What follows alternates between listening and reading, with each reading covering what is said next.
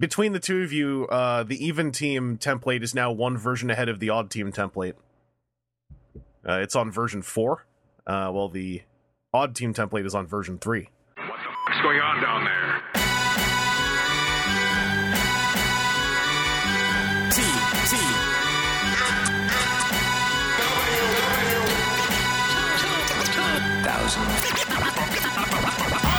Look at you, Aaron, with your fancy pants expensive miscuts that we're going to find out on this episode later on, because this is the introduction. Hi, Aaron.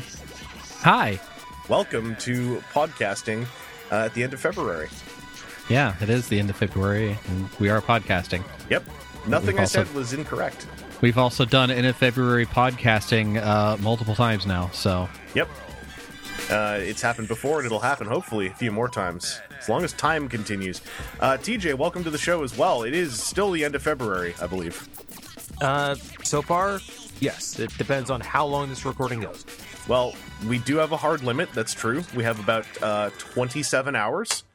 So, hey, everyone, strap in and get ready for a marathon time. We're going to do all of your favorite off-topics. Boss Coffee is going to be coming back. We're going to talk about Super Sentai, Power Rangers, all of that stuff. But first... Oh, I've got so much Glios saved up. Oh, yeah. That's the 7 hours, right? Before we have to get through the 20.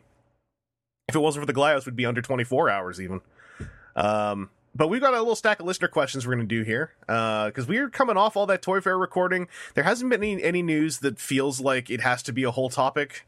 I almost put in the part where we got Takara Tomy production promo shots of two of those Constructicons, but then I was sitting there looking at them and I'm like, what will we say except that looks like an arm and a leg that they turn into?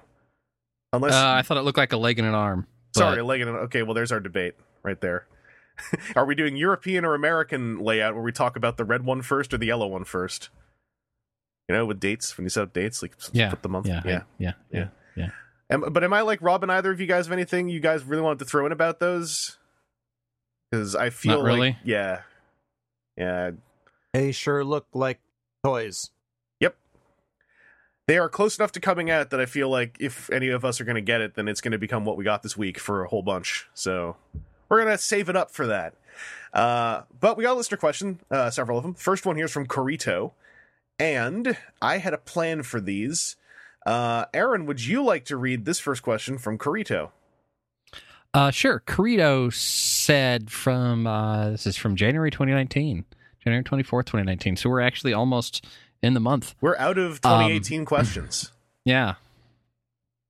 Until some sort of time loop happens again. Like open an inbox on another website I forgot about. Yeah. So Corito asks, hello, writers of the Electric Waves. But before that, I just want to make you feel old again. I started listening to the podcast around the time it started in high school, and after a few mishaps in life, I have now graduated college as a mechanical engineer. Hello, Aaron. Hey. Good choice. And would like to thank you on helping me study, but I have never been one for background noise. But you guys kept me entertained for hundreds of bus rides, so thank you. Hey. You're welcome. And congrats on graduating. Yeah. Now you're in the real world of trying to find a job, so don't feel good bad. luck with that. Don't feel bad when I don't know what it's like in mechanical engineering where you're living, Corito, but if it's anything like where either of us are living, don't feel bad when a lot of jobs seem to imply that the piece of paper you worked for is a checkbox rather than legitimate experience. Those people just don't know what they're talking about. Yeah. And depending on your background inside mechanical engineering, if you want to move to the middle of nowhere, Indiana, let me know. We're hiring right now. Anyways, question. I was about to say nepotism, but that's not how this works. No, that's not. Anyways, question. Well, I'm sure at some point you guys must have thought of selling podcast merch. I've been wondering, if you were to do that, what kind of merch would you like to sell? Hoodies, t-shirts with pelvis first is how you get laid, or helicopters are not real on them? Pins with your faces? So I'll just cut in quickly to say we actually can't easily sell WTF and TFW merchandise because of the nature of our podcast hosting, because we're basically the TFW website podcast, but we don't have to have enough oversight to have a fully synchronized thing where we'd have a whole merch setup. But also, we can't just do WTF and TFW merch because that is reflecting on the website that's given us free hosting. That said... Pelvis First How You Get Laid could just be Evangelist t-shirt. Helicopters Are Not Real could just be an Aaron t-shirt. So, Those don't have to necessarily. I would never wear such horrible nonsense on a shirt. I mean, they could both just be T-shirts I sell with my logos on them. No, Helicopters Not Real is actually a T-shirt I'd like to sell someday. That sounds really fun. Just to have like. Can we get Aaron just standing in front of a helicopter while he's wearing the shirt?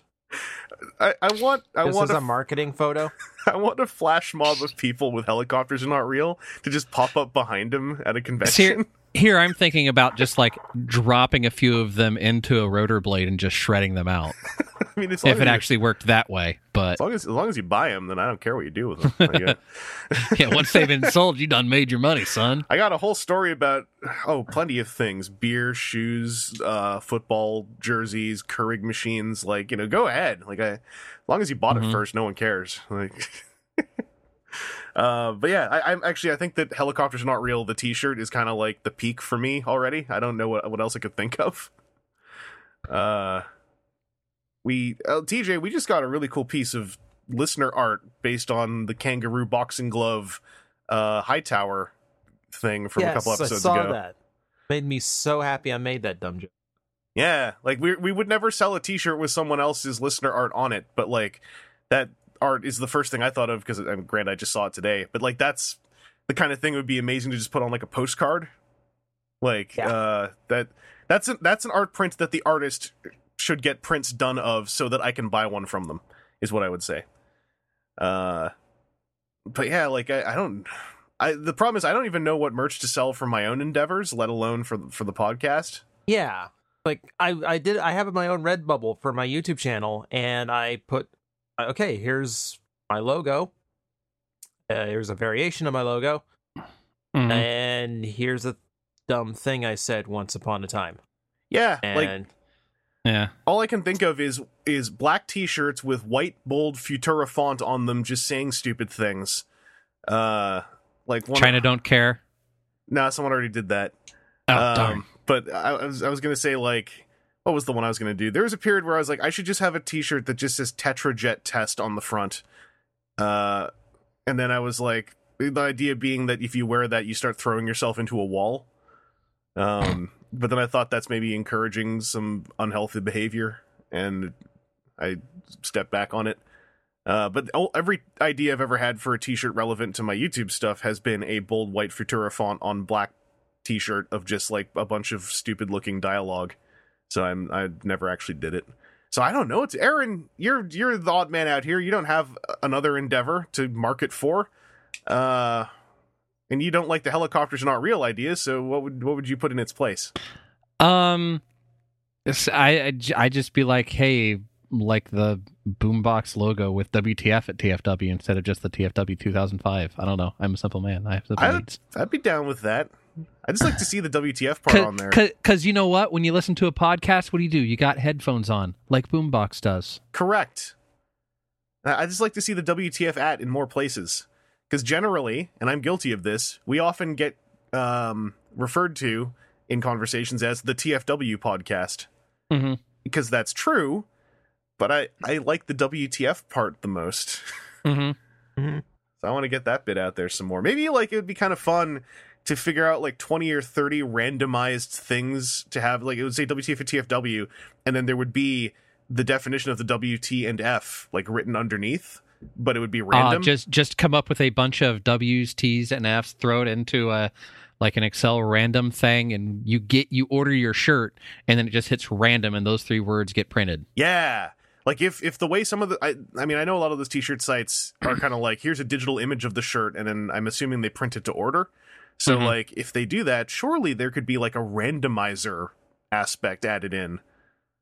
I don't know how any of that stuff works. But, Carito, I mostly want to put this up here to say congratulations and thank you for listening for so long. And as I said, if you want some of that podcast nepotism action, Aaron can hook you up. Yeah, I mean, you still have to go through an interview process and be a U.S. person and willing to relocate to Indiana. Live in Indiana, yes. There's a lot of prerequisites, but... Yeah. No, thank you for asking. If you listen to the podcast, I know you got to be at least a decent human being, and that winnows out about a third of the people that apply anyway. What? Hey, I didn't hear anything except that our listeners are great people. Yep. Good spin. Thank you. Very good job. Thanks for patting me on the back, me. No problem at all. We're all well adjusted over here. We've got another listener question here. This was one from last week, but this listener question had a PS saying, would you ask all the podcasters? And last week, I said out loud during the recording, that I still have to edit as of right now, because that was actually a few days ago, that I'd probably forget to. I just heard myself say that in the last 24 hours, so I remembered to. So I'm going to ask you guys a question that I already answered, but I'll chime in a bunch anyway, because it's collector lifestyle stuff, and that always makes my brain start firing. So this comes from Dorsk812, who basically said, I won't repeat the whole question, but he's got huge changes happening in his life, such as becoming a father, building a new home, and a big promotion, and began considering chapters in his life and realized someday he might put collecting aside, or even put aside being a dedicated fan, and realized that everyone has changes like that happen in their lives at some point or another. So he wants to know if any of us have ever had a stop in a hobby or have seen our current hobby habits changing drastically. I'm going to say in the future or even in the past or present. And like TJ, I know you've tweeted that you're like doing a big collection kind of, not, I wouldn't say purge, because that's always more harsh than what it ends up being, but you are moving a lot of stuff and reassessing a lot of stuff. A curation. Yes. Curation, a culling. Yes. The culling. And yeah, this is very aptly timed.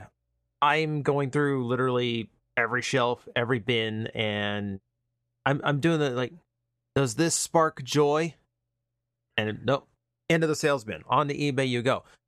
And like I'm breaking up sets that I never thought I would. Like I've got a complete set of Web Divers, and one of them shipped away a couple days ago. No longer complete.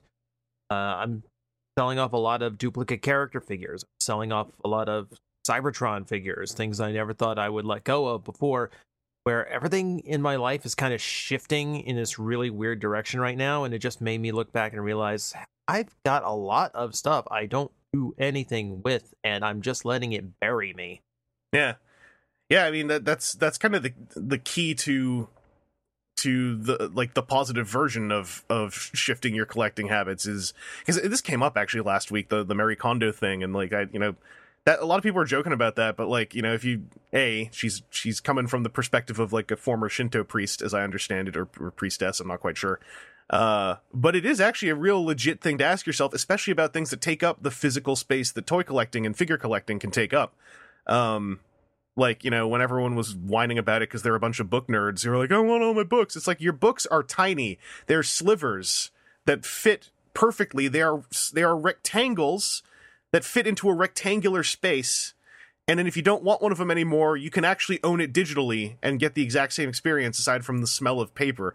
Like, y'all book nerds whining so much about like, oh no, they're going to make me take all my books away. It's like, dude, shut up. Like, toy collectors, I think, are in the most toy collectors and miniatures collectors and miniatures enthusiasts. People who enjoy something that can't be digitally replicated are in the space that actually has to consider that stuff real seriously. I have a chip on my shoulder about all those book nerds who are complaining about Mary Kondo, because it's like y'all go buy a frigging Kindle and. Like, I've seen book collections that get out of hand, and it's not a matter of space, because you can fit a lot of books within a small space. It is an issue of weight, where, like, you have bookshelves that are breaking themselves under the pressure of holding all of it. I've helped a friend move that had, like, 6 or 7 very full bookshelves, and, man, most of that was, why did you put all of these in boxes? Why aren't these in very small boxes? Why did I agree to help you move? I hate you. What a crappy pizza at the end of the day. That's all that I get. Die. Also, let me say this. People who like books are fine. I'm being rude. But my favorite physical books to own are hardcover ones, all right? And I've learned the lesson. Like, but it's one lesson to learn once. Put the heavy ones on the bottom, right? Put the soft covers on the top, and if there are real problems, buy a better shelf. I don't know. Like, if the shelf is physically bending under the weight of all the books, then like fix the shelf or ditch some of the weight, get digitals.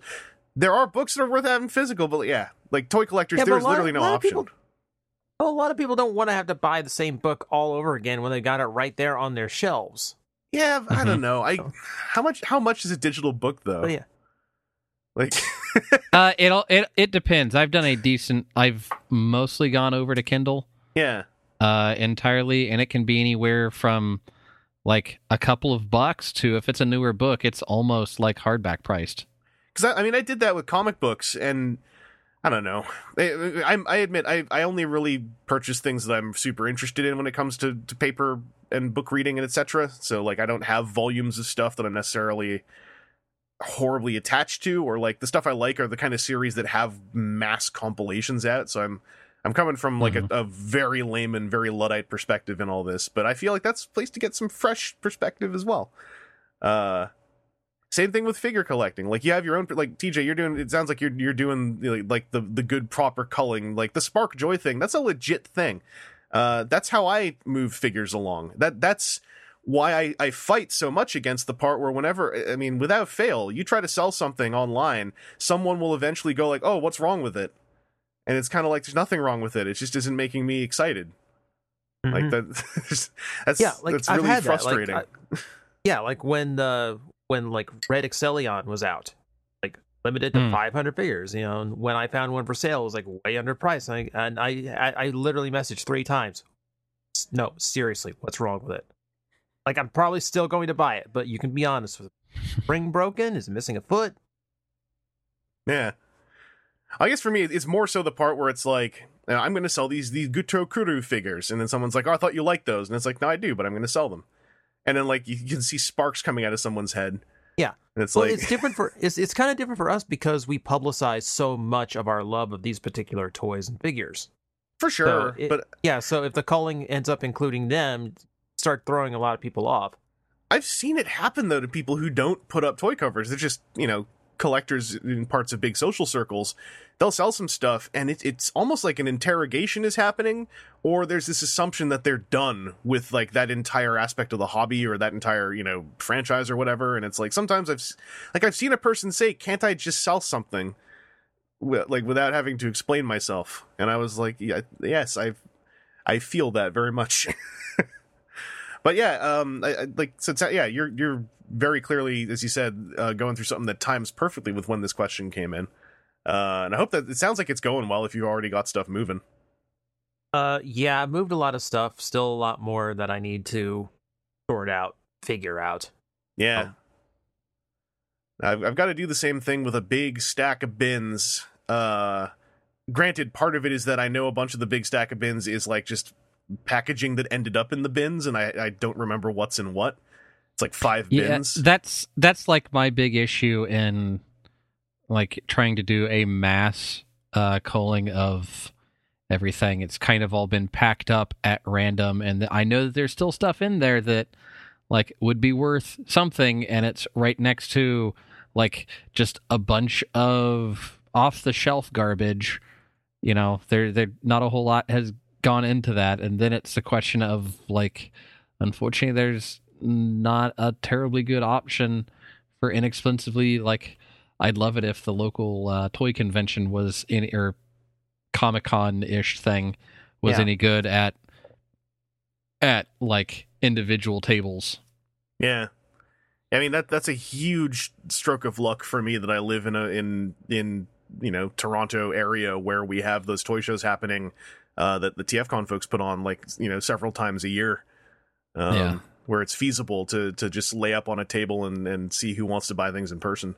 Right. It's like, I think for as bad a state as I've let my stuff get to, I would need to like almost like rent a storage unit so that I can get stuff out to a place that I can sort, like spend 2 months just like, I got to sort everything and then get it all arranged in like what do I want to keep versus what I want to sell. Yeah. My room is a perpetual wreck trying to sort things out and keep them out just in case that thing sells today. But I also still have to get the next load of stuff sorted out, so I need space for that too. Oh, and I wasn't prepared. Like, I don't have like years worth of boxes stashed away to ship all this stuff out, so I had to buy boxes. There's a big stack of cardboard sitting here too.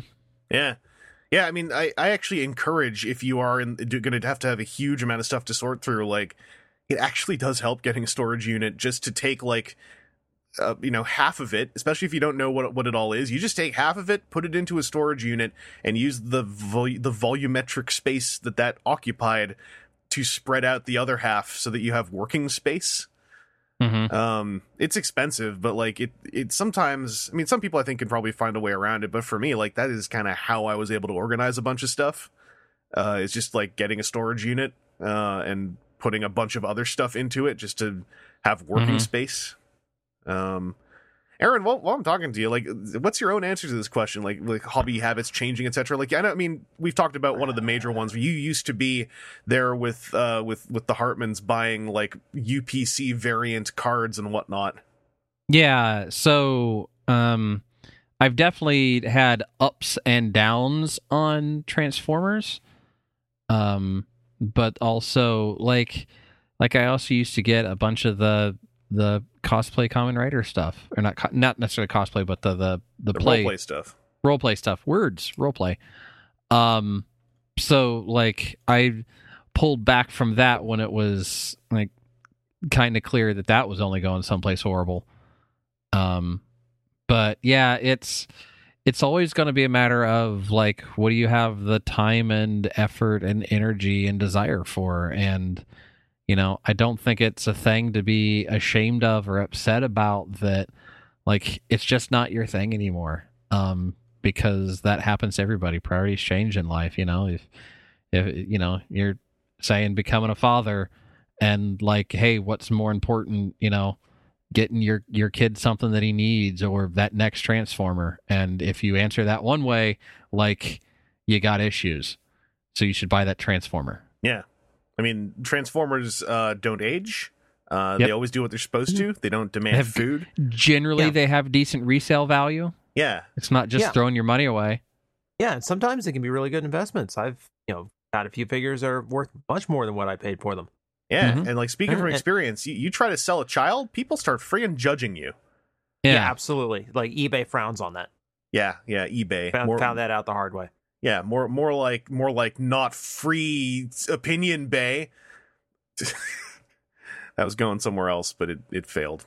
But yeah, I'm not gonna. I went on a bit of a tangent about that as well last week, but like what TJ's doing is something that I would also say, like, if you feel like you have a big life change coming in, you certainly can't continue with some of your hobbies the way that you are.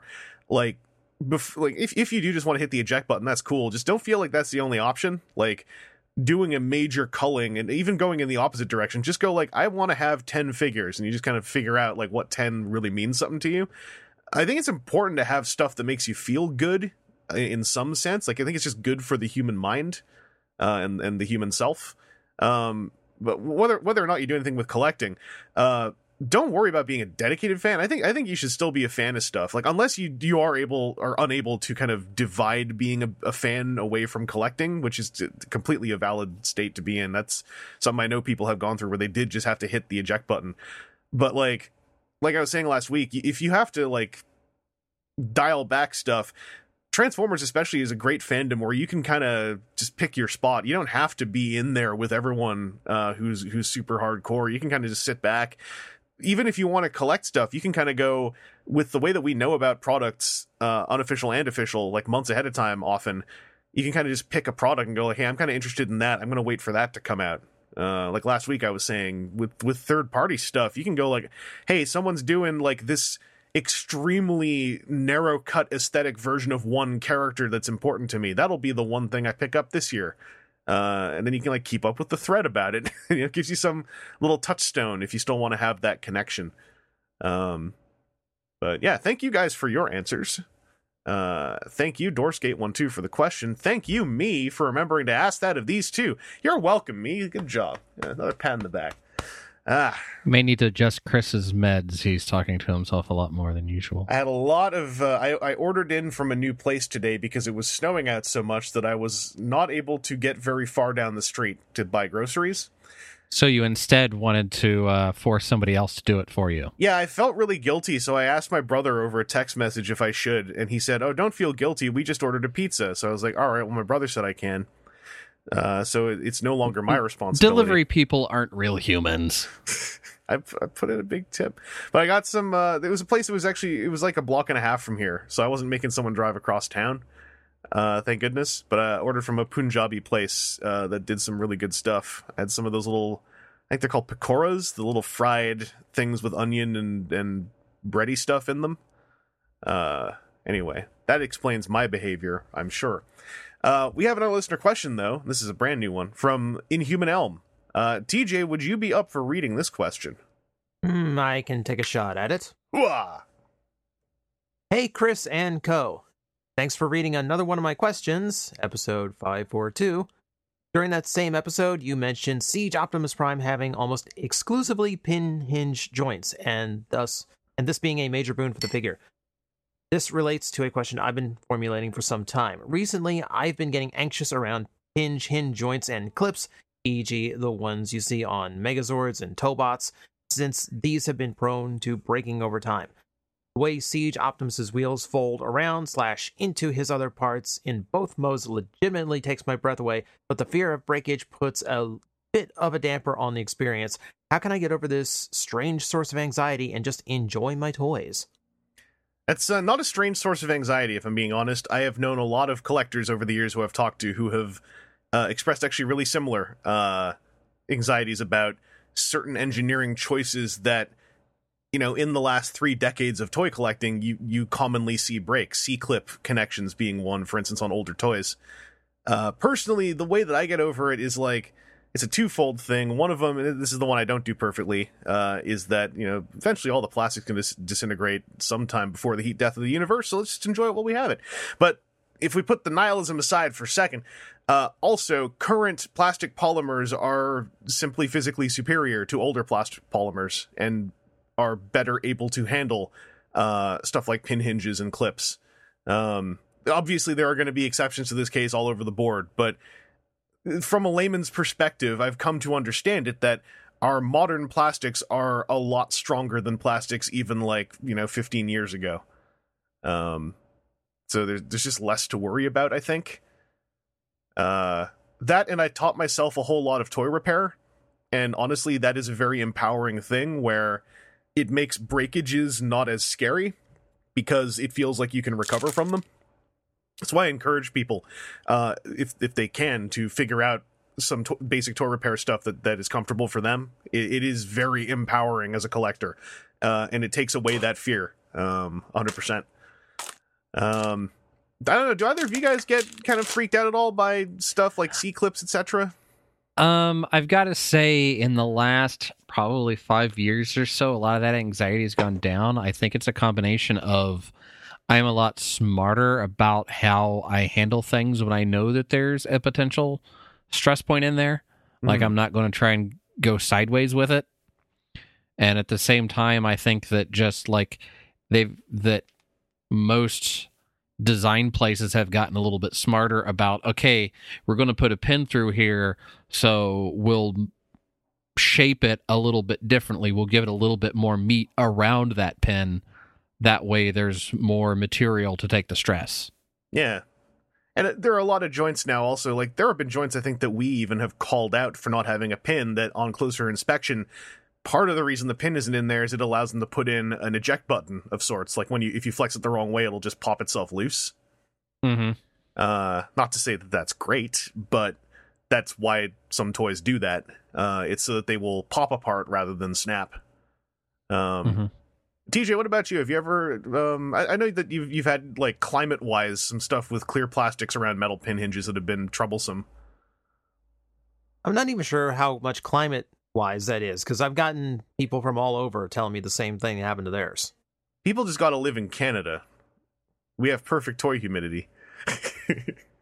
Yeah, that's the problem right there. That's why you get Toys R Us, because all the product on the shelves is immortal. Why do you think they left America? It was too hard to figure it out.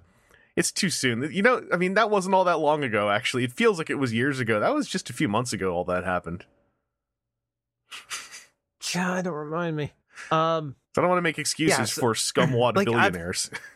I've had my battles with translucent plastic and a tendency of it turning fragile and breaking automatically on me. But, you know, that stuff happens all the time. Like, I've got I've got ball joints that were made too thin, so they break on me over time. I don't even notice it. I've had internal mushroom pegs that sheared a leg off because they got stuck one day. I've got hinge joints that have split and cracked because they were too tight. I've got ones that have broken from folding too far because they were too loose. You know, every single joint on a toy is prone to failure. So if you're going to get hung up about one, you might as well get hung up about them all. And if that seems ridiculous, don't get hung up about any of them. It's a toy. Just enjoy it for what it is. Yeah, it's a hard thing to say to someone when, like, that is the existing disconnect, but that's kind of the crux of it, is, like, the way you just enjoy them is you just enjoy them. Like what Aaron was saying, you will, as you continue collecting stuff, if you know, even if you've been collecting for a while, there's always new things to learn. And for me, like, especially in the last few years, I feel like I've had a lot of maturity in my finger senses of, like, just when something doesn't feel right when it's moving, to stop what I'm doing, or, like, figuring out, like, different applications of pressure to kind of test stuff to see if it's supposed to move. Like, in general, I have a lot more finger confidence, especially with complicated transformers, and, like, that's just a thing that comes with time, I think. But the communicatable thing about it is, like, unless you're really wrenching on something, most figures that aren't going to break if you aren't putting a lot of pressure on them, and if they are going to break, it's going to happen no matter what you do. Like, I mean, we've all had the figure where, with full kid gloves on, you go and you sort of lay finger on the limb, start to move it, and it turns out that the entire joint had been sheared before you even opened the toy, and it was that amount of pressure that was all you needed to separate the limb, and it's like, oh, this is a production defect. Yeah. So I've got a Revenge of the Fallen Scalpel with his legs just falling all over the bin somewhere around here. Oh, yeah, I mean, that was, everyone by 2011 except for me? every single one. Here's the thing. I wanted it for Plastic Addicts. Someone sent me one that was fresh in box. You take a look under the box, the ball joints are already split. Yeah. Yeah. I don't know what the hell happened with my scalpel, but, like, over the years, it became clear that I was ridiculously lucky. Because, yeah, that's just a figure that is known to crumple. Like, if you have a Transformer, honestly, you can go to TF Wiki, or even if it's newer, like one of the TFW or wherever feedback threads. Usually, if there's a recurring problem, folks suffering from it are yelling about it pretty darn loud, and you'll know if you have a flip through the feedback thread. All of that, I think, is ways to feel just a bit more confident. When it comes to, like, Megazords and Tobots, like big, thick toys aimed more at, like, 3 to 9-year-olds on the packaging, on those ones, I would say just don't worry about it, because they were built for 3 to 9-year-olds to mess around with. So as long as you just don't operate with the mindset of a 3 to 9-year-old, because you probably do have adult strength, you're probably going to be fine. So I don't know if any of this helps, because, like, it is, at the end of the day, kind of a deep set anxiety that's hard to just build a bridge over. But a lot of it, I think you can, hopefully you can take some empowerment from other people just saying, like, we've been there and it just, it went away, you know, at a certain point. Or at least if it didn't go away, you felt more confident in identifying that stuff before it becomes a really bad moment. So hopefully that helped. Inhuman Elm, thank you for the question. I've got one here from Sideswipe29 that I'm going to read to you guys. It says, hello, podcast crew. Given that I've been up to date on all the recent episodes, I've been going back and listening to older episodes of the pod from my drive to and from work. In many of these episodes, you talk about new figures being announced and often say you aren't interested in said figure and probably will pass on it. But of course, later episodes, the same figure appears in the What We Got This Week segment, which I'll just throw in. That is part of the reason why we sort of moved away from saying, are you going to get it or not, in conversations, because we would always end up being wrong in some way or another. So my question to you all, is there a particular figure you remember you were going to pass on originally or talked yourself out of buying, but found yourself eating your own words and picking up anyway? I got a real easy whole bunch of those for me. All of them. Yeah. Every single one. I mean, I have ones, I think this is primarily like, you talked yourself out of it, but ended up picking it up anyways, and it was a positive experience. Because I'm sure there are ones where it's like, I'm not going to get it. Enough people say it's good. All right, I'll get it. And then it sucks. But I mean, TJ, have you got any specific examples you can think of like you really ended up like with a figure you're looking at, you're just like, I said I wasn't going to get this. I mean, yeah, like C answer from a couple questions back. Yeah. I'm trying to eliminate a lot of those decisions from my life. There's been a lot of those. Looking at the stuff that has been on my mind for like if it's going to end up on the chopping block or not is things like Roadbuster. It's not a character I am particularly attached to and not a huge fan of. Yeah. But I end up with a toy, and the toy's really nice. So like, okay, so it's earned a spot for a long time now. Or what was the better example? See, now I'm trying to go through the catalog in my brain. I think the more recent one was the Studio Series Optimus Prime. I was in my head. I was like, I've had this design so many times. Like, what's a new one going to do that I haven't seen a dozen times already? And that turned out to be a really nice figure. Yeah. I was far happier with that one than I expected to be. Yeah, that's kind of the crux of my immediate answer is a lot of Studio Series.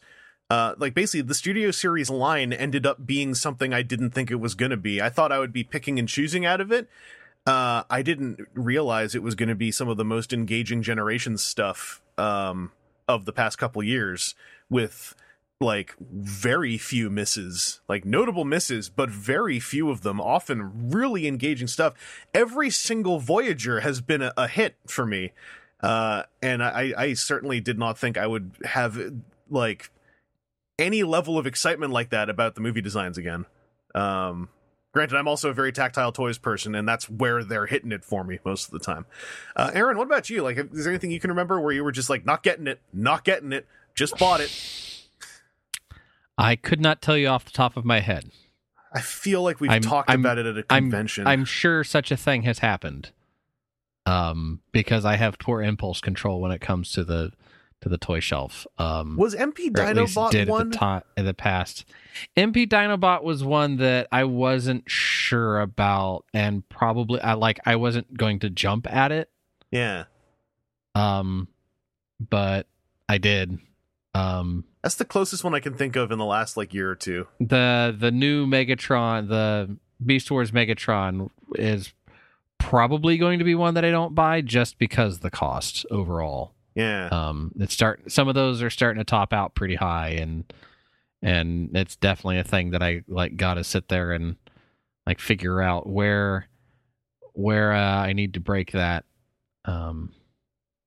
line. So. Mm-hmm. Yeah, I think for me it's usually just like, I don't know if this looks very good, and then basically I hear that it's going to be real good for my tastes, and nowadays that tends to be correct because I've been talking about my tastes so much in so many public forums that a lot of people that hear that and see something they think will work for me will tell me about it, and usually they're right. Mm-hmm. So I'm never really mad about that. Some people will try to do that about some figures, but I know I won't like it, and so I just make the judgment call and I don't go for it, even on the recommendation. Like, there will be things that come out from like, you know, your Jakks Pacifics or your NECAs, and it's just kind of like, I know I'm not going to like it. Like those new cartoon Ninja Turtle 2-packs that NECA just put out look real cool, but it's NECA, and I know I'm going to end up not being happy with it because I'm never happy with NECA stuff these days. So I don't want to like go through that. I don't want to go through that whole process, especially on a bunch of like, what are they, like $51.99 US per box set? Like, there's just no reason. I'm just going to skip that whole process. As much as I think those do look really cool, I just have zero confidence in NECA's figures these days. But you know, I don't try to talk other people out of them. For instance, like a friend of mine on Twitter just got the NECA Shin Godzilla and is real jazzed about them. I'm not going like, oh, it's a shame that I think those are the garbage ones. Because like, why would you want to poop on someone's lawn when they're having a picnic? Like, there's no reason to.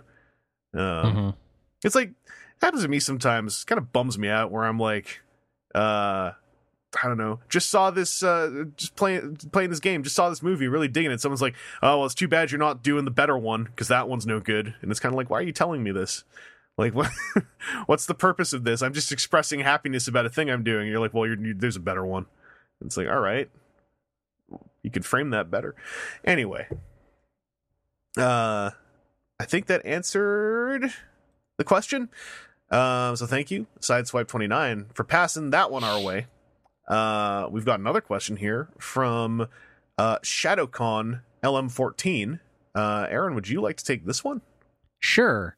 Shadowcom LM14 said, "Hi all. Wondering if there's a piece of Transformers media that has rough or poor reception and reputation, but had ancillary fiction or representation that you really enjoyed that perhaps doesn't get represented often. For me, the Energon comic books by Simon Furman were awesome. My introduction to Transformers comics. While the cartoon is rightfully remembered as very, very poor. Similarly, Superlink had great toys, but the cartoon suffered. Sorry to pick on the end of the Unicron trilogy, apparently. Have you all had similar experiences regarding other Transformers media and its various incarnations? I'd love to hear your thoughts. The podcast is awesome. Thanks for answering." For me, like the Michael Bay movies, basically, like there's a lot about them that I think is really cool. The movies themselves are the low point. Unfortunately, there's so many cool ideas in those things. So many cool designs, so much cool potential. It was never realized properly. The best of them, Age of Extinction, is the best because it's the most honest, so it took the biggest step forward. But then that was it. It was still very long. I think for me it is the live action Michael Bay quintology. There were some very cool comic books that came out around that stuff. I always forget because there were like 3 miniseries or whatever at the same time. The one that is about how Optimus Prime has become a scarily vicious combatant, basically. Is a really good one. That was, I think, a Dark of the Moon. I remember prequel. those comic books being really good about like, hey, yeah, we know that like between this movie and this movie there was some stuff that like went, but hey, here's the comic book that explains that. Ha! Yeah. And then the next movie's like, no. It was Dark of the Moon. It was the Dark of the Moon prequels. There were 2 of them, and one of them was about Optimus's like kind of fall as a good person. And I thought that one was excellent. So that's easily my answer. There's so much about the live action movie universe that I genuinely did enjoy, and none of it was usually the films themselves. It was a lot of stuff around them. It was concepts and then a whole lot of headcanon filling in gaps. Aaron, what about you? The Bay movies are not a bad answer for that question. So I didn't know, or I guess I didn't remember that there were Energon comic books. It was not finished, is the thing. There was an Armada comic book that was Furman penned, and it was original in story. And then it had a sequel in this Energon comic book that had, I think, 3 or 4 issues, and then died on the vine because Dreamwave died. But it had stuff like Armada Starscream dies by getting shoved into a piece of machinery that like chops him into a bunch of chunks, like a factory line machine. Okay. Was it Armada Optimus Prime's the Bendy Prime Minicon Overrun becomes like the Minicon like Primus and is like living in this kind of orb with all these wires plugging into him because he's like helping run Cybertron. There's a lot of really neat ideas as a like Armada sequel. Okay. But yeah, it's an easy comic book to not know about because it was never finished. Had some good artwork too. Like it's easy to track down at least some scans of it. I think I don't even know if anyone sells it, to be honest. But yeah. TJ, what about you? Have you got any Transformers? It's like, you know, usually if you say it, someone will go like, ugh, but like there's some good stuff in there. I'm trying to think of I'm trying to think of something in the context of the question because it's alternate interpretation. Yeah. I was thinking to myself, like, does G2 count? I think so. Because I mean, because it's a toy line where the cartoon was just reruns. Well, when you say G2, I find most people think, oh, you mean 90s color schemes, and it's like there is a lot of other stuff in there. Yeah. No, but like I love those old comics because they are so overtly 90s. Oh yes, I'm right there with you. I adore the G2 comics. I loved them as a kid because they worked on me, and then when I got more mature, I loved them because they're so like gleeful, like childishly gleeful. Yeah. Like that was like written and penned by people who knew the tropes of the 90s and just went head first. It's like 12 issues that doesn't really care but still cares about that, if that makes any sense. Like it's not cynical, it's like it's just gleeful. It's gleeful popcorn like nonsense in a fun way. Yeah. I agree with you. It was fun the day I learned that the Beast Wars writers took that as their inspiration. for a lot of what they wrote. Well, here's the thing. Here's the thing I was reading. Apparently, they saw like the Swarm, because in the comic books they eat San Francisco, and the Swarm becomes the Vok, and the Energon and Beast Wars is like they're like apologizing for everything they did, etc., etc. Apparently, when the Swarm devoured San Francisco, the writers of Beast Wars interpreted it as the Swarm ate everything. So Beast Wars is a post-apocalyptic story that takes place in the past. Oh man, that bit I did not know about. Yeah, so apparently, like everything's wiped out in 100 years. We're all gone. The Swarm ate us all. Back in the 90s. Yeah, I really like. One of the weird things for me growing up in the fandom, because I like the G2 art a lot too. I especially liked all the wiry coil necks, like where it was just necks made of a bunch of like wire bundles. And that artist, whose name I can't remember now off the top of my head, because it wasn't Jeff Senior, got a whole lot of bunk from the fandom back then for being like, oh, that was the not as good G2 artist. And I'm like, but the wire coil bundle necks were like formative for me. Like that's Transformers muscle tendons to me in my head. Yeah, when you start thinking of those that way, everything else they were drawing is so visceral. Yeah, because it's a lot of cables hanging out, a lot of skeletons. Yeah, from all the armor busted off. There's a shot of Megatron like half blown up, jaw hanging off, drooling, teeth missing. Yeah, this is good. There's good Robo Gore in that book. Good, and yeah, like you said, like just good like visceral, like muscle body, like skinless robot sinew stuff. And I'm into all that. Also, Liege Maximo, big ridiculous splash page to end that series of just like this big like robot Satan. It's good stuff. Went nowhere. Yeah, it went nowhere, but it's good stuff. And if it wasn't for that, we probably wouldn't have had Liege Maximo, the kind of like attractive Loki one that we had until All-R-One. So everything. The tiny little knot head hanging out on many toy shelves. Yeah, the guy in the Pretender shell. I forgot which one he is. He's one of the Decepticon ones, I think. He better be. Be weird if he was like Clouder or whatever. Well, I mean, like, if he's Loki looking now, it'd be appropriate for him to hide as an Autobot, right? Oh, he'd be Lander then. He'd be Lander, whining and dining, going on dates and stuff. But yeah, I don't know. I think that we all answered the question. There's more I could think of. There's a lot of the Machinima series.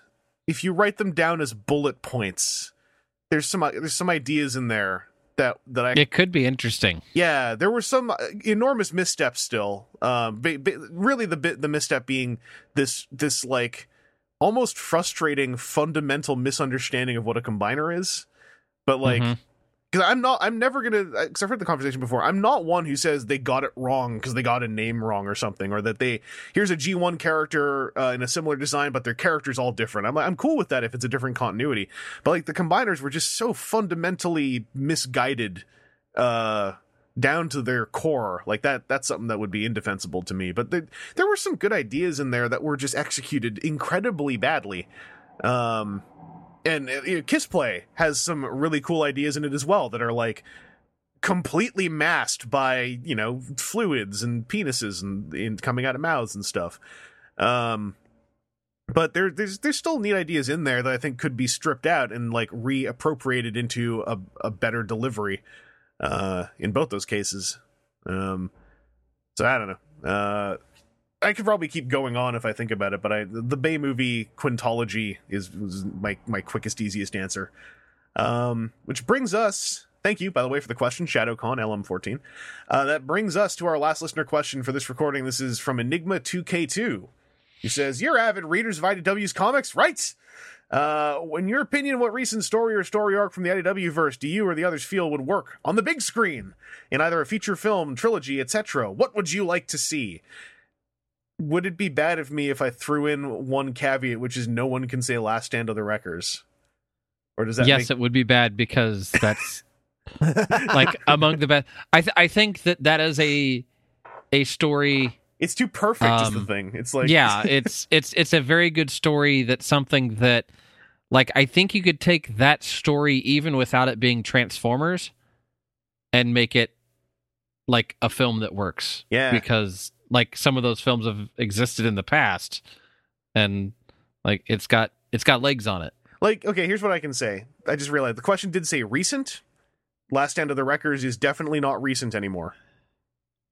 Oh, recent is relative. Are we talking in a global time scale, at a geological time scale, a galactic time scale? Last Stand of the Like Wreckers. it's quicker than that snap, just right then. Everything is recent in the eyes of God, Chris. Last Stand of the Wreckers is pre-Phase 2, and Phase 2 was in like 2011. Oh, it's not good. All I'm saying is it's nearly... I think it's nearly 10 years old. It's a monthly story. I mean, this is a relative point. True. I'm trying to I'm putting my science in where faith belongs. Faith in time. So Aaron, I'm guessing your answer is Last Stand of the Wreckers. Given that, yeah. No, man, I'm not sure of other story, because every other story I want to say that's gone on lately has been a much longer string of things that, yeah, like, it'd be very difficult to trim. Like, how do you okay, Starscream as the ruler of Cybertron, how do you trim a story like that out into something that makes like story sense? Let's allow for a series. That's what I'd say. Let's allow for a series, because as a feature film, like, all I can really say is I think Shadowplay would work as a feature film. Like the story of Optimus and Senator Shockwave. Maybe. I think that would at the bit here. Yeah. TJ, what about you?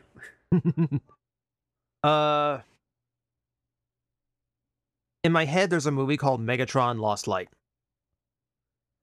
where you take from his imprisonment and his demand to be tried by the Knights of Cybertron, all the way to taking on the DJD. I agree. Abbreviate that down. Yeah, I think that would work. I think that's that one chunk where you see the redemption arc of Megatron, because Megatron is one of those characters, like, he has the name gravitas to work as a film's lead, as far as Transformers go, the same way Bumblebee does. So you take this storyline where soul redemption, showing Ravage, you abbreviate parts out of it. Absolutely, yeah. But there's enough story left, even if you trim a lot, where you show him facing old allies like Ravage and trying to figure out if this is legitimate or not, to the DJD showing up and cleaning up one of his biggest messes essentially at the end. And then rather than like Terminus showing up to keep him from going off the deep end, it's you just have the death of Ravage being the thing that keeps him as an Autobot, and then you have one condensed story bookended. Yeah, I agree. Actually, that especially when you said you end it on the Death World, or the Necrobots world. The cinematic moment that needs is the blue flower field, and that fits Absolutely. it in. And I think that would work. I'm going to say, when we say feature film, that direct to digital, direct to Blu-ray is allowed. Because I think that then in that space you could do a two installment thing. You have that story. You can actually call that one Megatron More Than Meets the Eye, and then Megatron Lost Light be open up with him landing in the Functionist universe, and then tell the off-screen story that ends with him going back and getting tried at the very end of Lost Light. I think that those are two good bookends. You have the one with the DJD that shows that this character can grow, and you have the one with the Functionist universe that we never really got to see, that shows kind of like that is his happy ending, even though that happy ending has its own ending. I think that stuff would make for two very good installments, especially if you do it as a true adaptation where you're not trying to actually lift it from the pages. You're just using those concepts and then building a new story on the backbone of that's built to be this 2-part story. I think that would completely work. I think that would get people interested. I think that, like you're saying, that's the kind of story that you don't need to be a comic fan to get interested in. You just tell people, hey, this is a story about Megatron's redemption. And they're like, his what? You know, like that, like how they just, I mean, this has more history behind it, but they just put out the 2-parter Death of Superman, Rise of the Superman animated features. And I am immediately thinking of those when I'm thinking about this. Like, those are real adaptations, but they hit a lot of the important bullet points. I think it is doable with this. That's a super solid answer. Because yeah, like my own is like Shadowplay as a feature, or if I get to say a series, it's going to be. I think there are seasons of storytelling to be culled from the setting of Till All Are One. Yeah, I was thinking as film, not necessarily as a TV show. I think you could take any part of the comics and like run seasons worth of stuff. But I think that the Till All Are One setting is just it's one that would nourish itself perpetually, as long as it needs to. Like, not being an adaptation necessarily, but just like being a new show with that as the starting point. And ideally the same writer, at least like writing some of the episodes. I think that the Till All Are One setting is a perfect series setting. You know, not necessarily even TV. It could be direct to digital or something, or a la carte, but like a post-war Cybertron that has sorted itself out with factional aggression still existing to some degree, but also non-factional aggression existing in the form of not just the Nails, but the literal other colonies of indigenous Cybertronians who don't care about all this stuff. Plus, you top it off with the cherry that a literal war criminal got himself elected as the leader of the planet. And is actually trying to make the planet survive. He doesn't actually have an evil scheme. He would actually like the planet to survive, because it's a lot easier to live like that. I think that's just it's a perfect setting for like a 3+ season set of stories. I would love to see that. So anyway, any other ones you guys can think of you want to see? Like, not off the top of my head. Like, I'll just say it. Last Stand of the Wreckers, I would actually love to see done as a trilogy. Because I think that what was the third one called again? I always get the second and third parts names mixed up. You know, the last Stand of the Wreckers Requiem? Requiem. I think Requiem, if it had 2 stories before it, Requiem was so cinematic in so many ways. It was, I think, the most cinematic of all 3. Sadly, it's the one that also required the most pre-reading. But the Wreckers done as a trilogy of 90-minute pieces, I think, could really work. I would love to see that too. I think everyone would. The Wreckers series are just Nick Roche did some good work, y'all. Like, FYI. But there's a reason why a lot of people go to those 3 is that they do form a real solid trilogy of story work. I need to reread the second one because I still haven't read it all the way through without, the multi-month pause that happened for personal reasons. So the second one's still very muddy in my head because it was, the delivery was messed with in that sense. But yeah, I think those are solid. Shadowplay, though, that's kind of my personal one I'd love to see done. I want to see Shadowplay done in motion because the story of Shockwave and IDW is fantastic, but I think impossible to condense into a film, let alone multiple films. It's almost cruxed on the fact that it's happening partly in the background of an entire other universe going on. But anyway, thank you for the question, Enigma 2K2. Let's head into our what we got this week's. On topic what we got this week. TJ, I want to start with you. Did you get any Transformer stuff this week while the culling was going on, and was that awkward? A little bit. These toys showing up going like, where are the other guys going? It looked real weird when I put that one figure where all the others used to be. Only one on topic, and that is Studio Series Bone Crusher. Oh man, I still haven't seen that one. I want to know, is he? And he's a Voyager, right? So he's got to be hitting something. Yeah, he is a Voyager. Is he hitting something? He's hitting all of the things. Yes, I'm happy. So yeah, he is quite the solid chunky boy. Like they did a lot. They did a lot with. I was worried about like how much kibble was hanging off of his arms Hmm. in all the production shots that we've seen so far. In practice, feels fine. He's got this weird thing where his forearms can come out of the shell. I'm not sure why, but it can. But yeah, Is it like an extendy gimmick? it's not an extendy gimmick. I thought it was. But Weird. I don't know. It just kind of like mirrors the look of it, I think, a little bit. Given, like, they are using the CAD models for those robot modes, and sometimes, this is not the first time I've heard something like this that makes me think this. I think there are some things in the CAD models that we just literally couldn't see in the films that were happening, like just parts moving in certain ways Yeah. that it feels like the toys are accounting for, and I'm just like, I didn't know that was a thing to account for. Mm-hmm. Yeah, I could actually see that. Mm. Yeah. Yeah. Vehicle mode still really solid. A lot of articulation in the Minesweeper arm. Oh, sweet. That's always good. Good transformation. Like a lot of it kind of feels the same way as the old toy because you know where else are you gonna stick all that junk? Yeah. Sounds like a good skeleton to build on. Yeah, he's got some good touches to him. He's got some change ups that solidify him a little bit.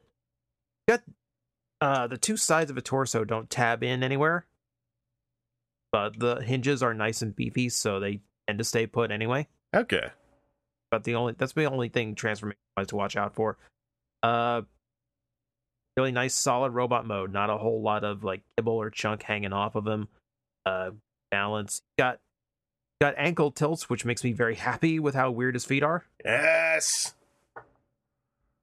That was good. No waist joint because of the transformation. But beyond that, got a hinge to the back of his neck so he can look left and right. That's And the then important thing. Yeah, and then a tilt, like a 90-degree swivel, tilt left and right. Excellent. So he has this very inquisitive, like a dog who just heard a weird noise. I mean, he's kind of a cute puppy in a way. Is he? He's the cute puppy Decepticon with the big I mean, murder claw. Sure, if it's like a hulking pug. Yeah, I mean, okay. If a dog were gigantic and on organic built-in roller skates, and it saw a bus driving in front of it, surely you agree a dog would just go charging headfirst into that bus. Probably split that bus in half and blow it up, but not know he did anything wrong because no one told him. Sure. Okay. I'm trying to frame his death as a tragic old Yeller moment. Where Optimus was like, "You're just too dangerous to live, Bone Crusher." And Bone Crusher was like, "Optimus is giving me a hug. Hooray, I'm a good dog. I'm a good..." And then it's like, shunk. And, No, yeah. Ma, he's my con. I'll do it. Cut to the prequel story about Optimus and his favorite friend, Bone Crusher, the Cybertronian kitty puppy. I want someone to draw me Bone Crusher with little nondescript animal ears now. Also, by the way, it's not a sad story because, as we all know from the toy packaging of Jungle Bone Crusher, he survived that due to the Allspark. It was on the Okay, bio. yeah. It was on the bio. Bone Crusher's alive! All right? I'm glad he turned out. It's not the only. He wouldn't be the only bot we saw decapitated in that movie and survive. So Exactly. Thank you. but yeah, super solid figure. I've got one joint on his left shoulder that's a little loose, but that's a buyer may vary thing. Yeah. Beyond that, nice solid articulation. Again, no ball joints in sight. Everything's solid hinges and pins. Yeah, I am picking that up, and I'm picking up the Optimus he ships with, but that's because I have Jetfire, and I want to see how that all works. But yeah, you said that's the only on-topic thing you got this week? He is the only on topic. Then we'll bump over to you, Aaron. Did you do any on-topic what we got this week, Ing? I got a couple of things on topic this week, Ing. Well, I know we have one shared thing. We do? Yes, cards. They're on topic. Oh yeah. I always forget that cards are topical as Yeah. well. So then I'd say I have like three things. Wow! So I got the Combat Hero Megatron repaint. Oh, yes, I want to know about how that turned out, especially when we identified that head is new. Yeah, so actually, this is another case of all the joints feel a lot better than the first release of him. Nice. His head doesn't want to like mope down the way the stupid that platform they fixed. Yeah. Oh, okay. Yeah, that pin at the back seems firm on mine. Everything else just has a little bit tighter, a little bit better fit and feel to it. I kind of wish that some of the like the G2E combat hero-y stuff came over a bit more into his alt mode, because he has like a Megatron 95 thing that ends up on his shoulder that ends up in alt mode. Since that's on his shoulder, it ends up and vertical, but that's like the only place there's a G2 symbol on this thing. Like he's got the Megatron on his chest, but that doesn't show up. Like it could have showed up on the sides of the tread that just kind of end up as part of his backpack. Like I'm a little bit disappointed that other places they could have like G2'd this thing up, they didn't. Yeah, you wish he was leaning harder to that direction. Yeah, well, especially because, like I said, when I talked about ordering it from Hasbro Pulse, like this is what I like in the, hey, this is the thing for the nods, for the fans nodding towards them in a significant fashion. Like that's once you've got that started, I think that's something that you lean hard into, because the target audience is that target audience. You're not going, like, you might have some, I hate using the word this way, but some casual fans coming in there and buying one of these collector-oriented toys. But I think that generally somebody that's a collector that understands what this Combat Hero Megatron was supposed to be would really want to see that swung hard into. I mean, I would myself. Like, not just kind of nudged into, but I agree with you. I think that given the audience, I mean, I guess because it's publicly for sale on a site you don't have to become like a paid member for, they wanted to keep it in a certain medium, but, or at least that's probably a thought process. It's one I would disagree with. Right. Because, yeah, you should, especially for G2 stuff. I mean, the Combiner Wars G2 stuff certainly didn't, like, dial back anything. They leaned harder. They made up color schemes for 6th members. Right. So it's definitely something that feel like I said, I wish that there was just like 20% more lean into that, because it's silly and goofy, and it's this thing that never got a release. So you take it and you lean even harder into it. But like I said, from the fit and finish of it compared to the standard Siege Megatron, I think it's better. I think it's a thing that we've been seeing more and more, that like as the production goes on later, I don't know if it's a matter of they figure out where those loose bits are and make them work. But yeah, so I actually just for my own sake pulled up pictures of the Combat Hero Megatron, and I guess he only has the one on his arm and the one on his chest, so this matches it closely. So they did kind of match it. I don't know. You know, that's what they get for picking, granted, the unreleased one, but also the boring one. Yeah. He's got it on both shoulders, and they didn't do it on both of them. I don't know. I wonder how much of that was also like they actually ran into a ceiling on Deco or whatever. Like, but this isn't something that they should run into a ceiling on Deco, because it's a one-off. Like this is for a specific reason and market. It's not like, we can't put 2 more Decos on this thing because Walmart won't buy anything over X price point per unit. Well, we got to corner that John Warden fella and give him a piece of our mind. Yeah. We'll put it on a sticker, and then he'll go, stickers, I love these. And he's great. Don't get me wrong. I was joking with someone else a couple weeks ago about John Warden and stickers, and it's like still this joke in my head that I find funny, but it's becoming very old. The era of those stickers are over, I think. Thank goodness. Yeah. All right, well, that was one thing. What was the second thing that was on the cards? So the second thing that I got was the World War II Bumblebee. Ooh. I heard that he has a vehicle mode as a backpack, basically. Compressed up into a backpack. sure is a toy. Is it? Okay, it's a deluxe. Those are the ones that have the low points. Would you say he's a mid, a high, or a low in that range? Mid-low. That's a shame. Yeah, so again, it's a thing that I seem to have all the luck on. Woo! One of his hips is rather loose. So like he'll hold a mostly vertical pose, but if you go anything out of a tight A, he'll like his right hip just wants to go sideways. Oh man. So correctable, sure, Yeah. but kind of disappointing.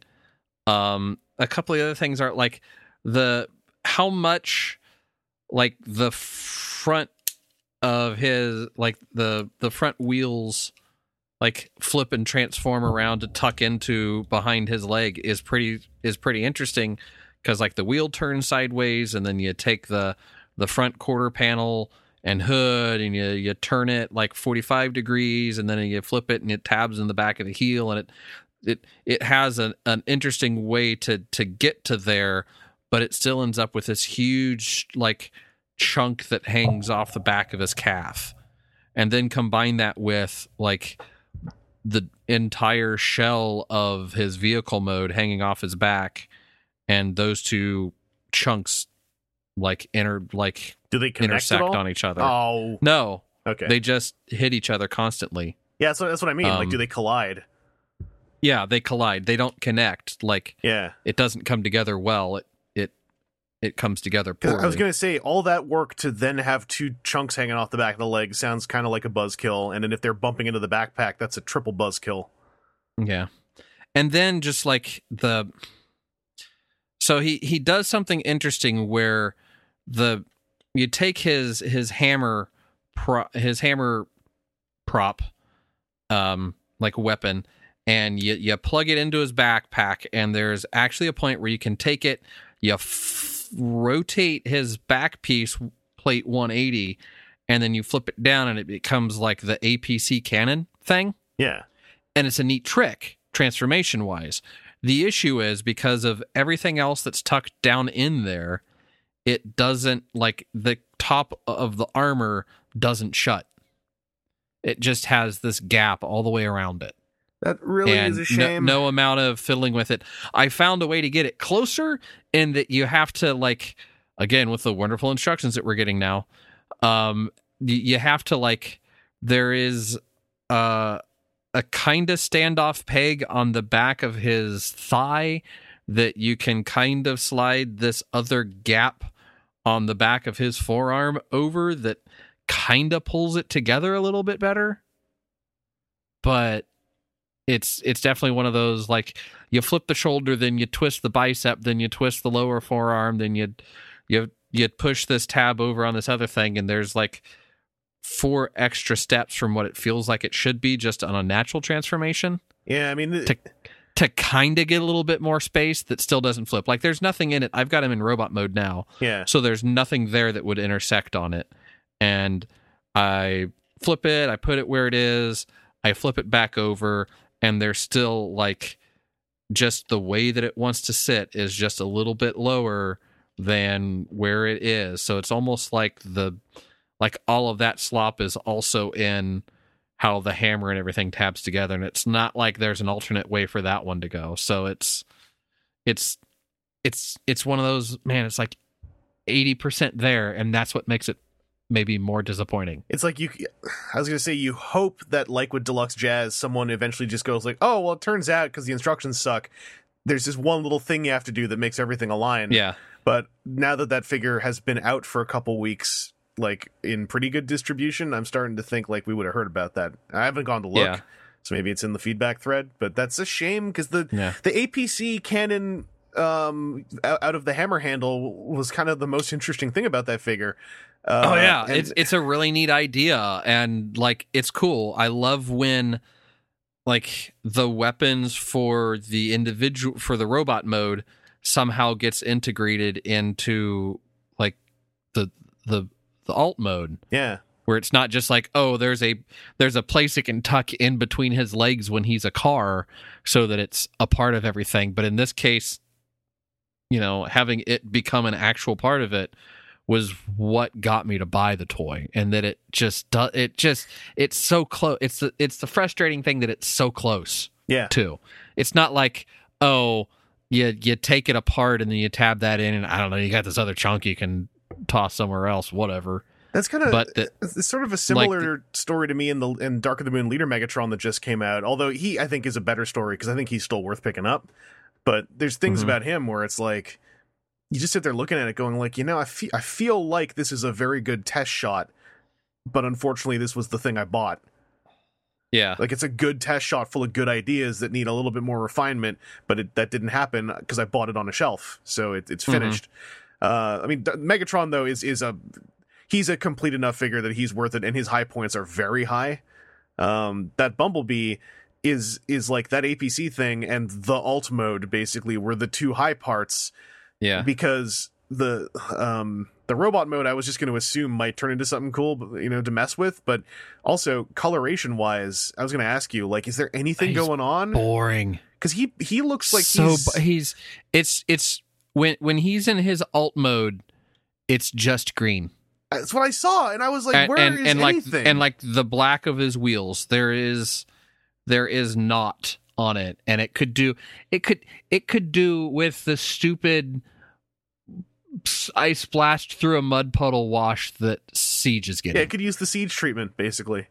Yeah. If they put those splashes up on wheel arches, it would give more life to it. If they threw a bit of wash in a bunch of like the grill to make it look like it's like a dirty diesel engine that just comes out in the front of that, it'd give it some characteristics. As it is now, it almost looks like Bucket O Army Man kind of crappy truck thing. Does much paint show up in the robot mode though? Because that's what was starting to chill me a bit. Is there's like so the robot mode? Yeah, he's got like his thighs are painted green. He's got like various like decals that again would be great on the alt mode, where he's got like a 10 and a 12 and like stuff that would theoretically be like military vehicle markings for inventory purposes or asset tag style things, like that. If that was on the APC mode and then it's here, like, even though it's not really that part, it would give you a feeling that it went from one to the other. Not that there's just a robot in a yoga pose inside of this thing. Yeah, because he's an assembly of things that I don't find bad in and of themselves, but it's like he's made out of a bunch of those, like transformation that has neat ideas but is generally not very satisfying, interesting accessory gimmick that doesn't quite pan out, enormously boring visual look in the alt mode, and then there's like stuff in the robot mode that feels like it should be on the, like, it's just all these little things. It like I said, it's a bunch of like 75-80% where it would have been very nice to, like, if one of them had come all the way through. Yeah, like no landing was stuck, it sounds like. Right. It was it's a thing that's almost more disappointing because it was close. Yeah, and I 100% get that. Yeah. Like I came around a lot on that Megatron, but that first night with the Dark of the Moon Megatron, because his hips are so limited in their intended torso configuration, like the one where the torso's closed up, I was just like, how did this happen? Like, how did this figure end up with hips where certain axes of movement unseat the torso plate from its own seated position? Because these feel like they're supposed to pull down, but they aren't. Granted, everything else on him is it seems like he actually has stuck landings, whereas it sounds like that Bumblebee sadly does not, which is a shame. That's one I'm going to try to remember to wait for the Amazon sale if I want to mess with that. Well, before we get to your third thing, I just wanted to tell you personally, because I talked about it a bit in the previous episode, but this is important to you. I think you'll like Leader Jetfire if you pick him up. Okay. He turns into an SR-71. That's all I need. He does it way better than the 2009 one. Okay. The undercarriage, granted, all right, I mean, you'll get my back on this, right? It's physically impossible for a transforming robot turning into an SR-71 to actually look like an SR-71 from the underside. Like, I don't think it's feasible. I think you could do it if you made it so that it didn't look like an SR-71 from above. Okay, well, okay. You got me on that one. That took me a second. I mean, they've done that a lot, to be fair. Yeah, I suppose. Because, Jetfire is a very posable, well-done version of that robot mode from that movie. And then the transformation ain't bad, and the Blackbird mode ain't bad. There's only one part that doesn't come together, and Akhtar, you posted a lot in the feedback thread, identified there are these two L-shaped tabs that it feels like at the factory level they got put in the wrong position because they just don't line up with anything properly, and they prevent the top plate from closing properly. So if you just cut them off, the top plate closes properly. And if you, aside from that, this figure is incredibly solid. And I have not even, because I don't have the Voyager, I'm saying all this, and I have not even interacted with his armor mode. I have not even pulled any piece of him apart to try doing the armor mode, because I'm like, I don't have the figure to put them on, so I don't want to bother. But, like, as a standalone figure, I was really impressed with him. So I think you'll enjoy him. Also, he turns into an SR-71, which is, key. Okay, Aaron, that brings us to our little shared thing. We both got a box of Transformers TCG Wave 2, Rise of the Combiners. Yes. I think that our full detailed thoughts, maybe we should record as a WTF at TCG thing, since that's a great reason to record one of those. Yep. But let's talk a little bit about pulls, since that's kind of like what everyone might enjoy, like, the rare pulls, etc. We got these, by the way, through our connection with writing an article for TFW. So we got these in advance via Wizards of the Coast and Hasbro. And it sounds like, of the two boxes that were sent, the one to me and the one to Aaron, we both got the correct ones, because I got the perfect box for someone who lives in Canada right now. Because mine had all three common combiner teams. It had one character dupe, and barring one rare card that isn't very good, one of the, I think it's called like something driving. Aside from that one card, I also pulled a singleton set of every battle card. So I was very impressed with that box. 16 common characters, 10 uncommons, 3 rares, 1 super rare. Now, that ratio, Aaron did get a better pull of. Yes, so I ended up with 1 super rare. I got 4 rare character cards, so I got 2 combiner. I got 2 Dinobots of the combiner, and then I got 2 other rare battle cards, Venom and Warpath. Which were slightly miscut to the side, which I've alternately had people say it's the absolute worst thing ever. Hasbro's QC is gone to the dogs, and it's the end to everything. And then I've also gotten people saying, "Hey, you want to sell that to me on the side?" Because your first reply was the guy who was angry, and my first reaction was like, "This guy apparently has never." Interacted with Magic the Gathering, because if you get a miscut card from Wizards of the Coast, it actually is it's worth a lot more to a very small number of people, right? And if you can get in touch with those people, then you're set. Yeah. The turns out early on this stuff, those people are coming to me, so it's even better than that. But then I did not get a complete combiner set on anything. I'm actually going to have to pull up our text message discussion here. It was 4 or 5 on the Aerobots, 4 or 6 on Optimus Maximus, 4 or 5 on the Stenacons, 3 or 5 on the Predacons, 2 of 5 again on the Dinobots, and half of Blackwing. What's interesting is on the non-common combiners, we actually had identical ratios. It's just one of my Opmax ones was my one dupe. But otherwise, I had 3 Predacons, 3 Optimus Maximus, and then 1 dupe of one of those, and 2 of the Dinobots. The other basic point of it, of all of these, is I think that there's not much to worry about on the folding cards unless you're an animal, in which case you're an animal with these cards anyway. What were you expecting? And if you're an animal, you still aren't me and what I did with my one dupe card. No one playing this game like a normal person is going to have done to one of these folding cards what I was doing to my dupe card. I have a dupe of Uncommon Mirage, and I have folded the hinge many times, to say the least, within the space of 24 hours. I've also held it by one side of the folding card and flapped it around like a bird. and then started just with holding it by that one end, slapping it against a table, and then slapping it hinge first against a table, and then holding it bent and banging the hinge against a table. I've thrown it around a bunch of times. I carried it in my pocket back and forth to gaming night. I slammed it on the table a bunch of times at the gaming night. Did you go to the gym with it? That was my big question. No, I did not. It was snowing outside. Yeah. I also, like, the one thing I have not done is try to bend it fully in the wrong direction, and that's because when I bent it in the wrong direction, I got about 8 degrees and then had a massive amount of counter resistance. Like enough, like it wasn't buckling unless, and like with normal careful pushing. If I pull really hard, I'm sure I could do something. When I get a dupe common, I will try that, probably at TFCon.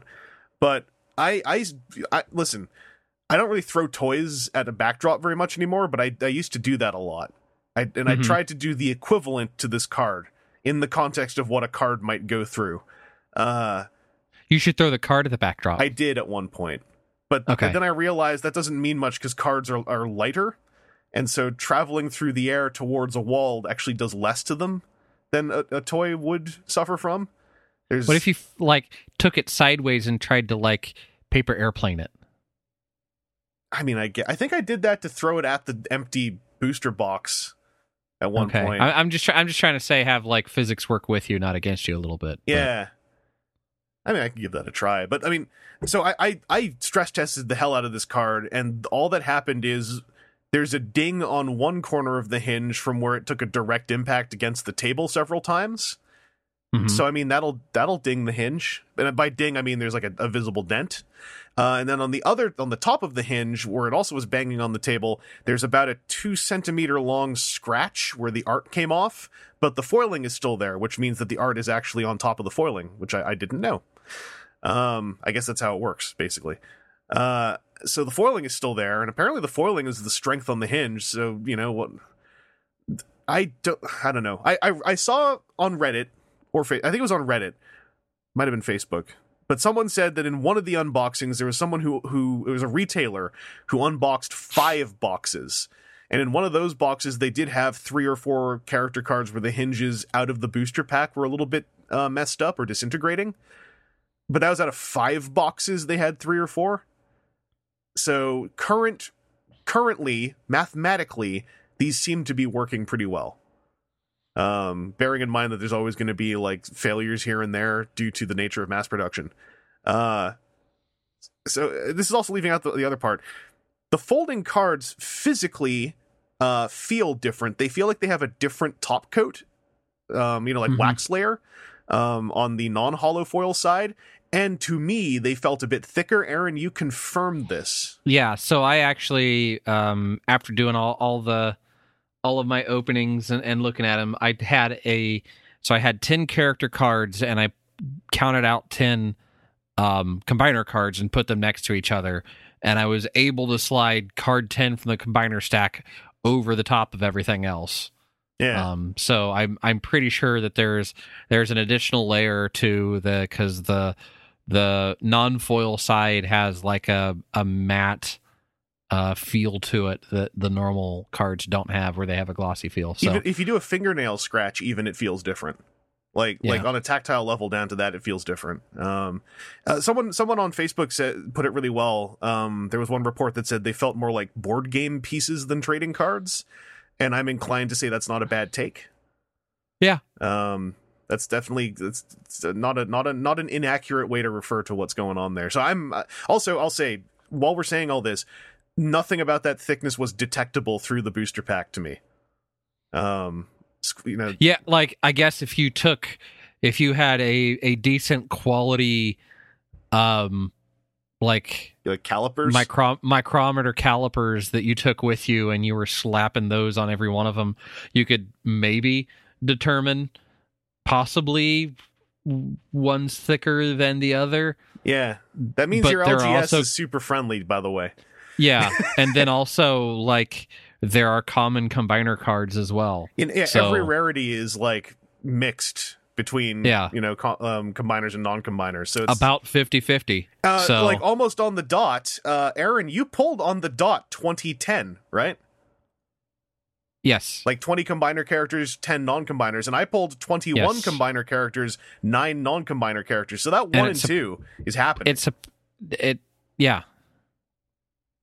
Yes. Yeah. So, Also, I was going to say, my super rare was the very top pack on the left column. It was Springer. But I was so mine was second from the bottom on the left side. Okay, so they were both on the left. So there is a commonality. Yeah, on 2 data points, we were able to find something. Yeah. Hey, you know what? We'll see. That's something worth reporting, right? Mm-hmm. But yeah, I got Springer, one of the 2 triple changers. Unfortunately, the rather boring one compared to Blitzwing. Also, of the 4 super rares, the boring one as opposed to the 3 other interesting ones.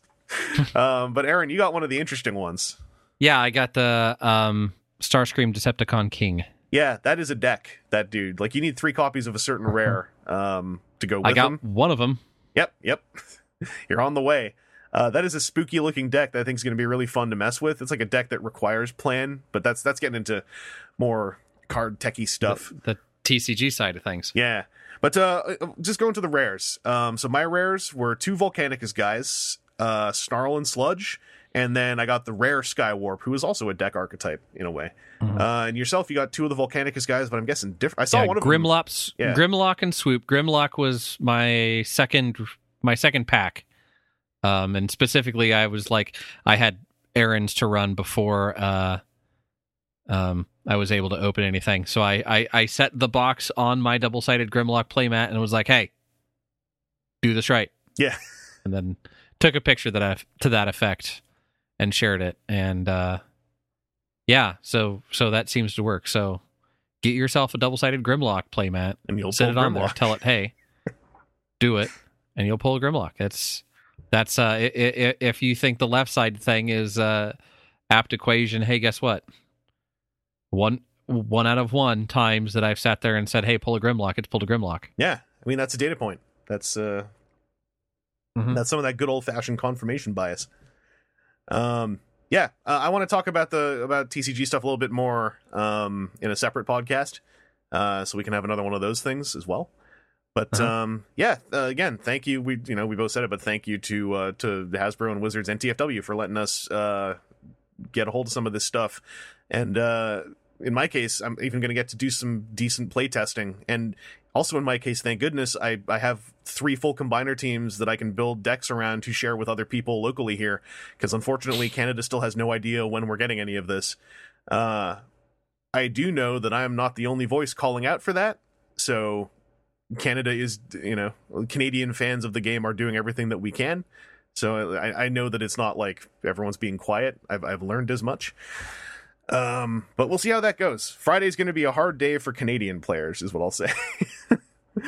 But that sounds like that's our on topic what we got this week. So let's roll into off topic. TJ, did you have any off topic gets you wanted to talk about? Yeah, I had a few come up. All right. So, toy-wise, my off-topic is a lot of strangeness out of Japan. My attempt to create a 1/12 scale arcade continues. A little Street Fighter machine and a crane game. I think that is one of the purest, most noble goals any toy collector is pursuing right now. Like, legit. Like, that just sounds fun. Yeah, it's silly and goofy, and I'm having fun just making up random stuff to slide into all the screens and all the windows. Yeah. Something a little bit more substance. I got in the SH Figuarts Kamen Rider Cross Magma.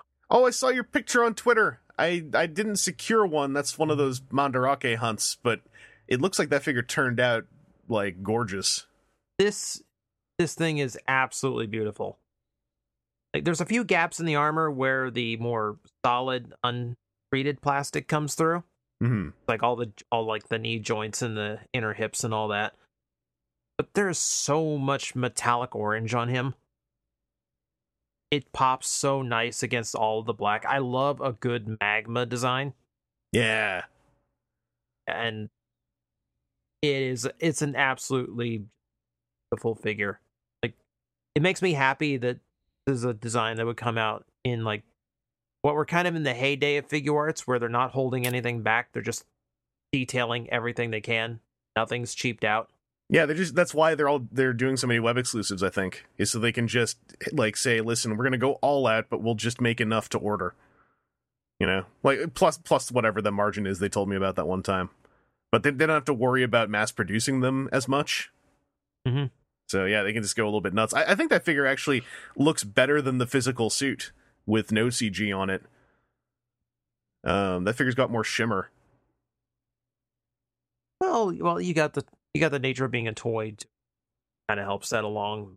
Yeah. Just I like the suit, but the suit looks best when it's got the computer flame effects going on. Yeah. When it doesn't have them going on, it becomes a flatter orange than I'd like, and that figure I think is more metallic than the suit, and I'm into that. Going through my memory's eye anyway in my head. Yeah. No, absolutely gorgeous figure. Very well done. Could use a few more hands, but besides that, I'm happy. Yeah, that's been a thing with the Tamashii ones I found. Unless it has hands from a mass-produced figure it can pull from, at least. Sorry, Probably not in metallic orange. Would you believe that after Aaron asked it as a joke, I actually just got on Twitter the question, how well does that card survive being thrown into the wall of a review base? What timing. That's excellent. Yeah, I gotta track that one down. I think he's already in my alert list, so I think I got that step done. But grats.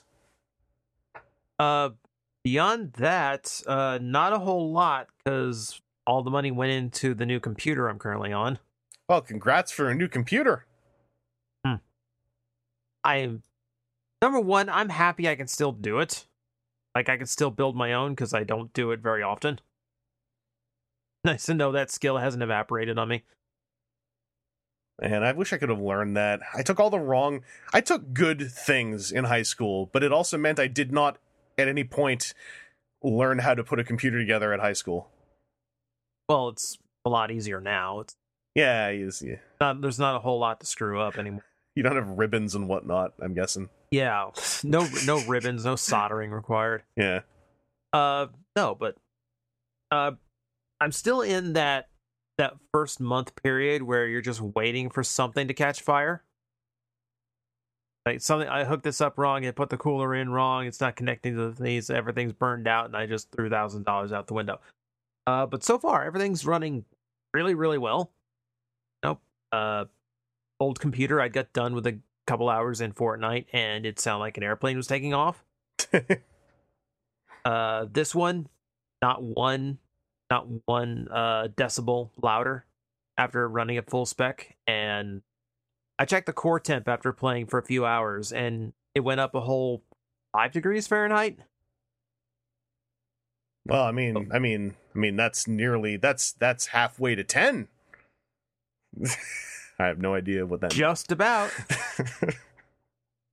But no, it's super solid. It holds well together. It's right now. It's been on all day, and it is cool to the touch. Running perfectly well. It's fun. It's nice. Nice just because my computer just hit that 5-year mark where now it's really hitting stuff that it can't handle anymore. Soul Calibur 6 came out and found out my computer couldn't run it. That was kind of like oh wait, it is 5 years old. It is time to replace. I lost track of that. So that computer couldn't run the game. Now this one runs that game just fine. And already spit out a Kamen Rider Gills to play as, because of course I did. I mean, why not? They just put out a big pack of Create parts or whatever, right? So you're... Yeah, and they've got like another pack on the way. I made a Dr. Cube too. Yeah, I see on Twitter images where I'm always like, hey, they made a game of what? And I look and like, oh no, it's a Soul Calibur Create a Character. All right. Yeah.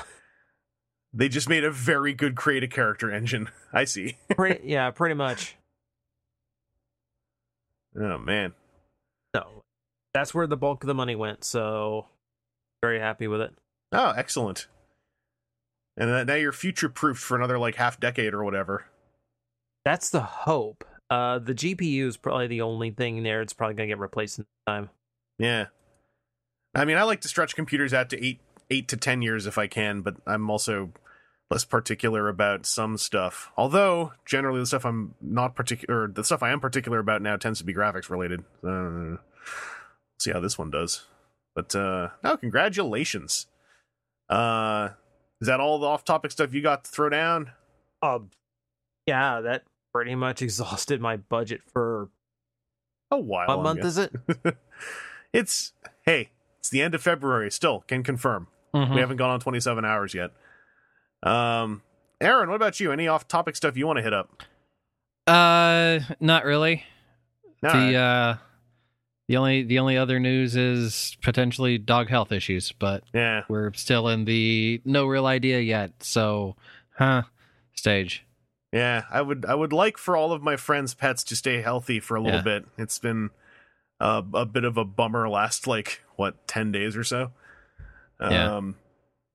Yeah. Hey, if y'all got a pet you love, just go give it a hug and a treat. If you can have treats. If it can't have treats, tell it you would. But you should stay healthy. Do a thing that makes it evoke some kind of happiness reaction. Yes.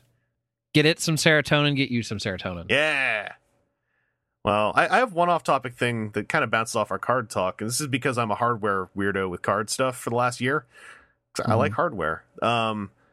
Harry Tarantula got in the new Legion Garage deck box, and I have one Super Hive, and I have one Dex Protection Supreme game chest, which are similar products, and I like those things, because I can kind of stick an entire game, or at least subgenre of a game into one.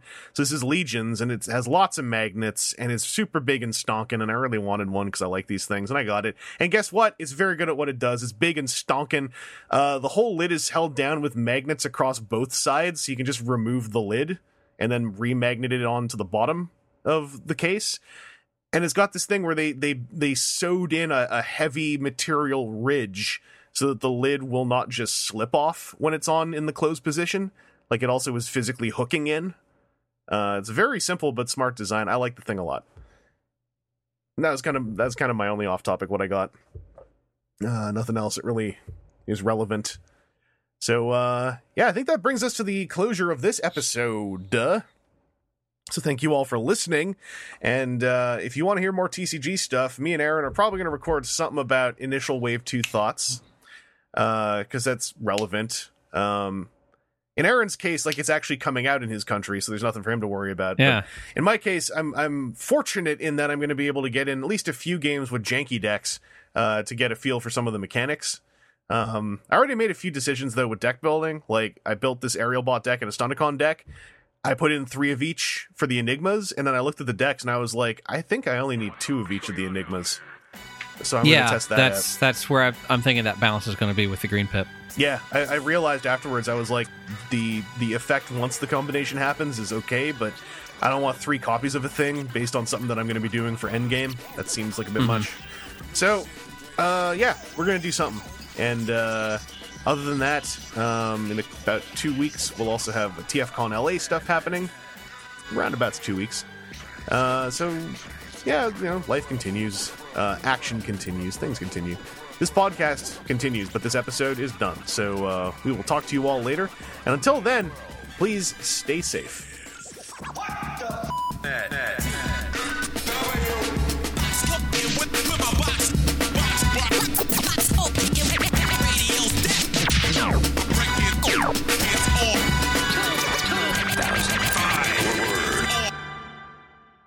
Add all that up, I don't know what the f*** it means, but you got some badass perpetrators, and they're here to stay.